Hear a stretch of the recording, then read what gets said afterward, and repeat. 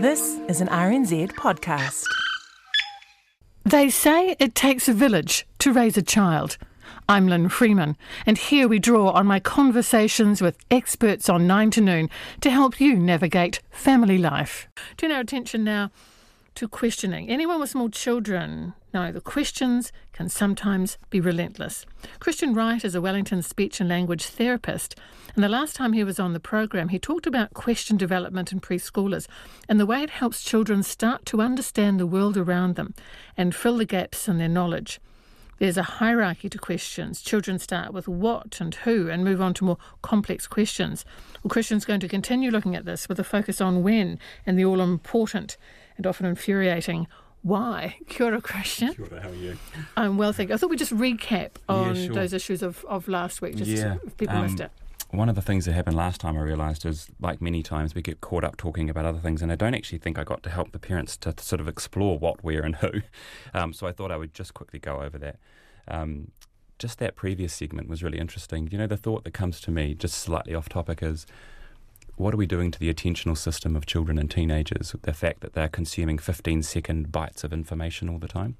I remember there was a study many years ago that in the 80s or 90s, I think it was, that looked at children entering the classroom who had the ability to seem to switch on for 4 or 5 minutes, and one psychologist tried to make a parallel between that and how long a TV segment goes before the adverts come. So these children tuning in and out, their brains being conditioned by media.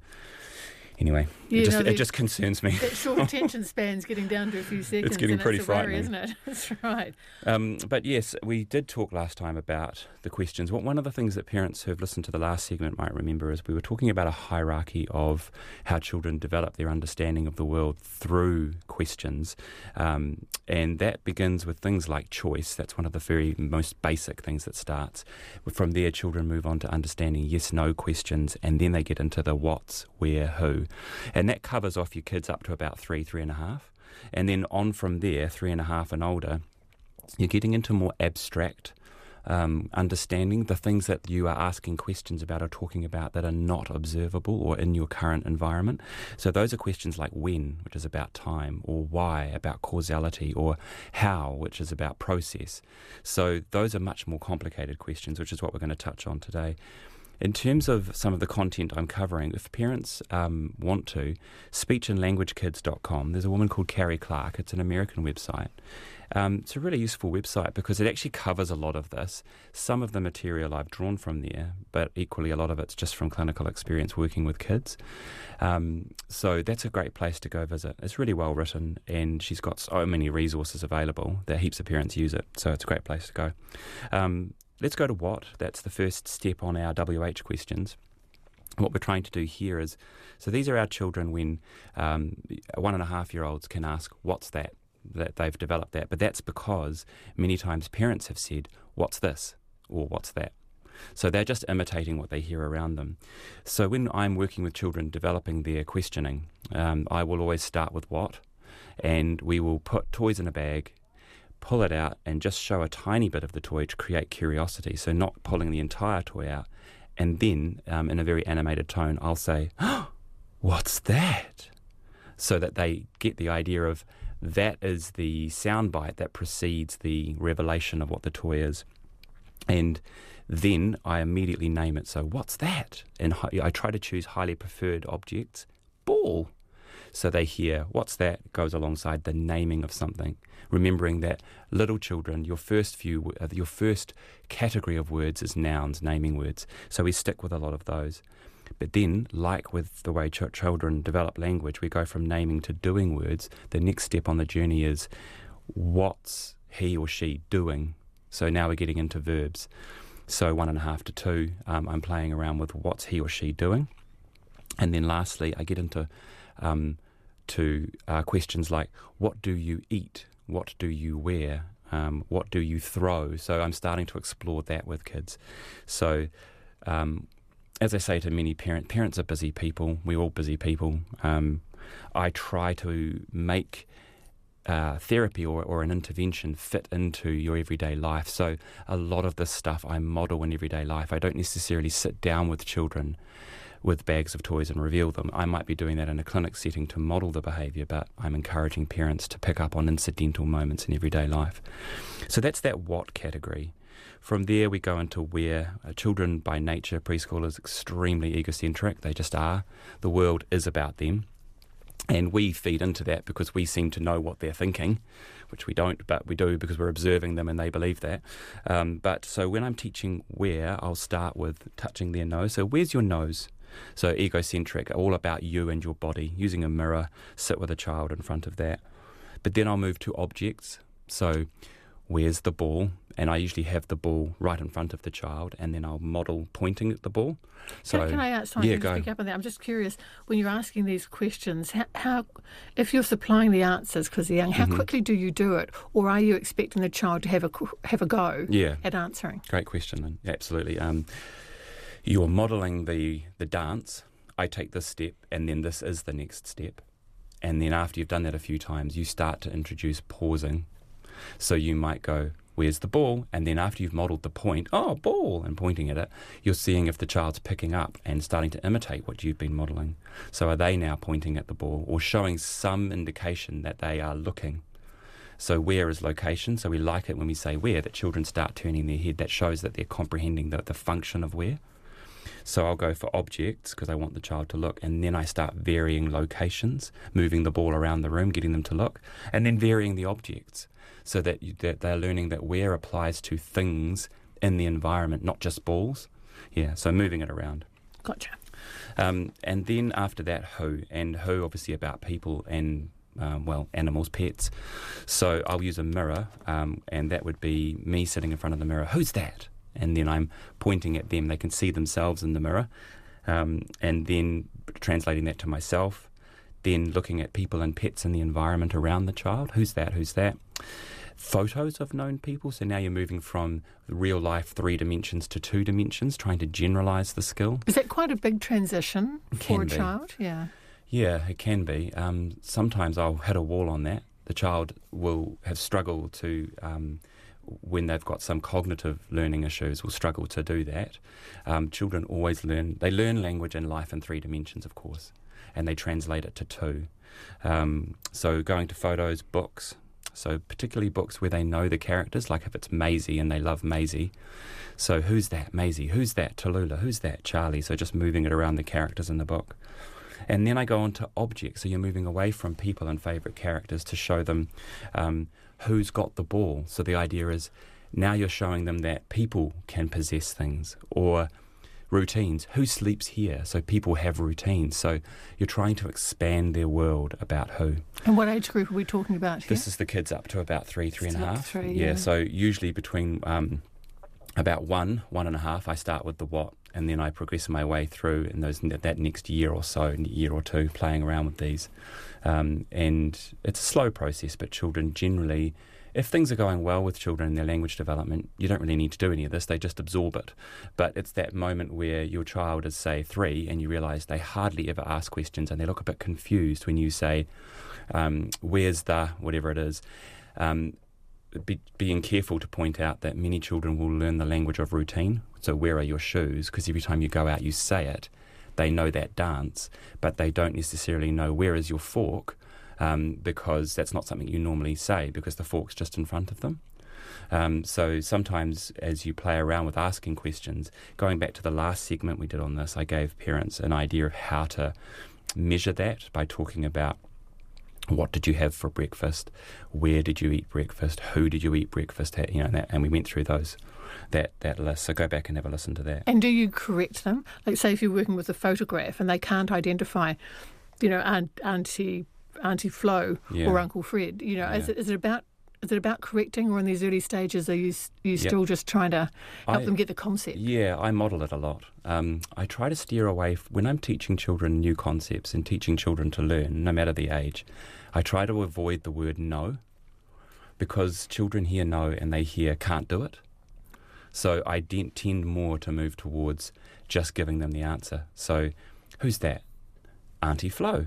And then I go again, who's that? Uncle Jacob. And then you move back. Who's that? Oh, Auntie Flo. So then they start to get the idea. If they're really struggling, I might just move between only photos of Auntie Flo and Uncle Jacob until they get the idea that when you hear me say who's that, you say a person's name. So you're just understanding broadly it means say a name, and then you start to generalise it across members of the family. But then when we get to our 3.5, 4-year-olds, we're moving into the more abstract questioning like when and why.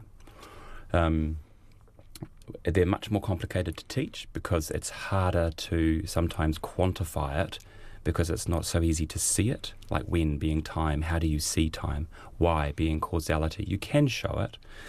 I remember teaching one girl why many years ago. She was about 4 and she had a language delay, and I remember her saying to me, we'd been working on it for months, and she looked at me one day and she said, "You got yellow teeth." And I went, "Oh, okay." And then I remember her saying, then she said, and then she sat there looking at me and she said, "Why are you ugly when you smile?" Ooh! Children say the darndest things. Cool. That's cool. At least you're learning why. But yeah, our why's. We'll start with why. Why is a funny one because children, out of all the question words, children typically learn to ask questions after they've been exposed to the understanding of what it is. So a parent would ask a lot of what before the child might use what. But why is odd because there are lots of children who will start to ask why questions but not really understand its function. Those are the kids who go, why? And then you say something and then they go, why? I remember driving with my son. Why? I said, "It's dark now." This is when he was about 3.5, and he goes, "Why?" I said, "Oh, the sun's gone down." "Why?" "It's gone to the other side of the world to visit the people." "Why?" And oh gosh, this is going to go on and on and on. Was he doing that for the answers, or was he doing that because he could read your body language and was enjoying himself? I think that many times children love the function of why because it makes adults talk. So they like the fact that the conversational, the diet of the conversation keeps going and going and going and going and going. They love it. And so they'll keep asking it just to get a reaction. And also because they know if they ask it enough times, the parents become agitated and irritated. I thought so. So that's a great result for them as well. So between 3 and 4, children might ask why, but it doesn't mean they can answer a why question. It's a bit more complicated. That tends to come after 4.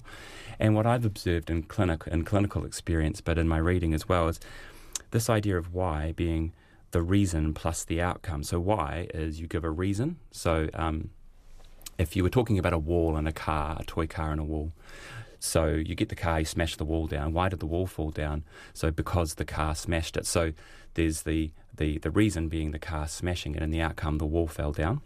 So there seems to be a process children go through as they acquire this when they don't understand it. The first is you ask, why did the wall fall down? They'll often just state the outcome. They'll go, the wall fall down. That's their response to why did it fall down. They don't understand yet that they want you to back up. You want them to back up a few seconds and state the thing that happened immediately before it.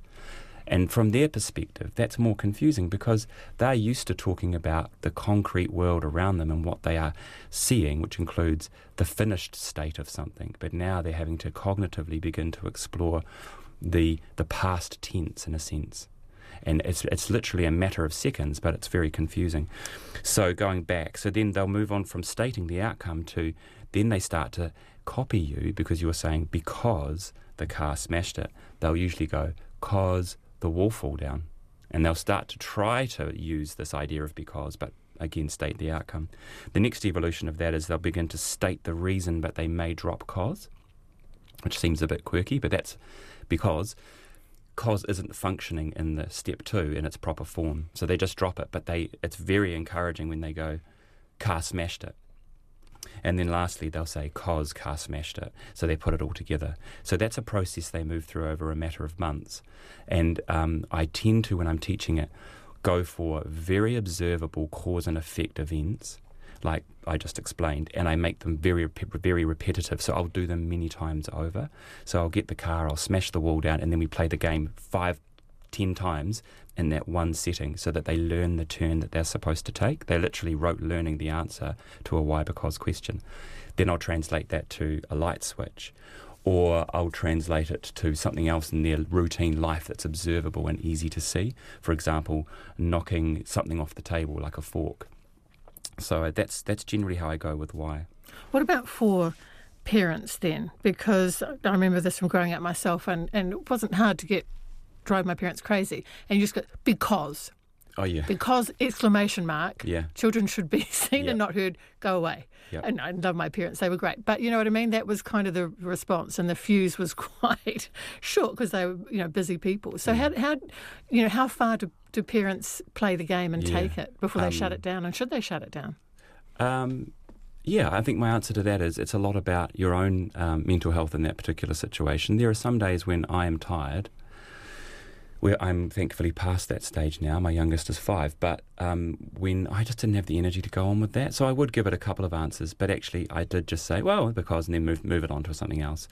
But there are other days when I had more energy, and I think it's that thing of, as much as there's these ideals of what we should be doing as parents, it's a lot to do, not so much should, but what can I do right now that I can do kindly? Because sometimes I don't have the energy and I don't want to. So I guess I'm learning and still learning with all my kids that some days I'm a better parent than others, and actually that's okay. Got a question for you from a listener. My 3-year-old daughter is obsessed with when I'm older, when I grow up, I'm going to, when I was a baby, did I do this? And is just asking for some advice to move on from it because it's relentless. Yeah. Was that unusual? No, it's not unusual. It's because that's functioning a little bit like why. She's worked out that when she says when, you have to give these answers, and these answers are usually quite long-winded, and she loves the interaction. So that's a really good example of where I would answer a few of those, and then if you are finding that really frustrating, distract or put it back on her. So sometimes I will turn it back on children, but she may not be old enough to answer a when question, but I might ask her some questions like what's this or what's that or who. So play a questioning game, putting it back on her to see if she might like to give answers and feel good about herself. But equally, part of the frustration that sounds like there is you actually just want to break from the verbal sort of diarrhea that goes on from kids sometimes. And like I just said before, it's actually okay to have a break and move them on to something else that might be entertaining. But I think it's very healthy that she's asking that, and she's doing it in great time as well. I wonder how old she is, but Yeah, 3 years. Yeah, so I wonder about 3.5 maybe even, because when usually is something that's occurring around 3.5. Thank you very much, Christian. Christian Wright is a Wellington speech and language therapist.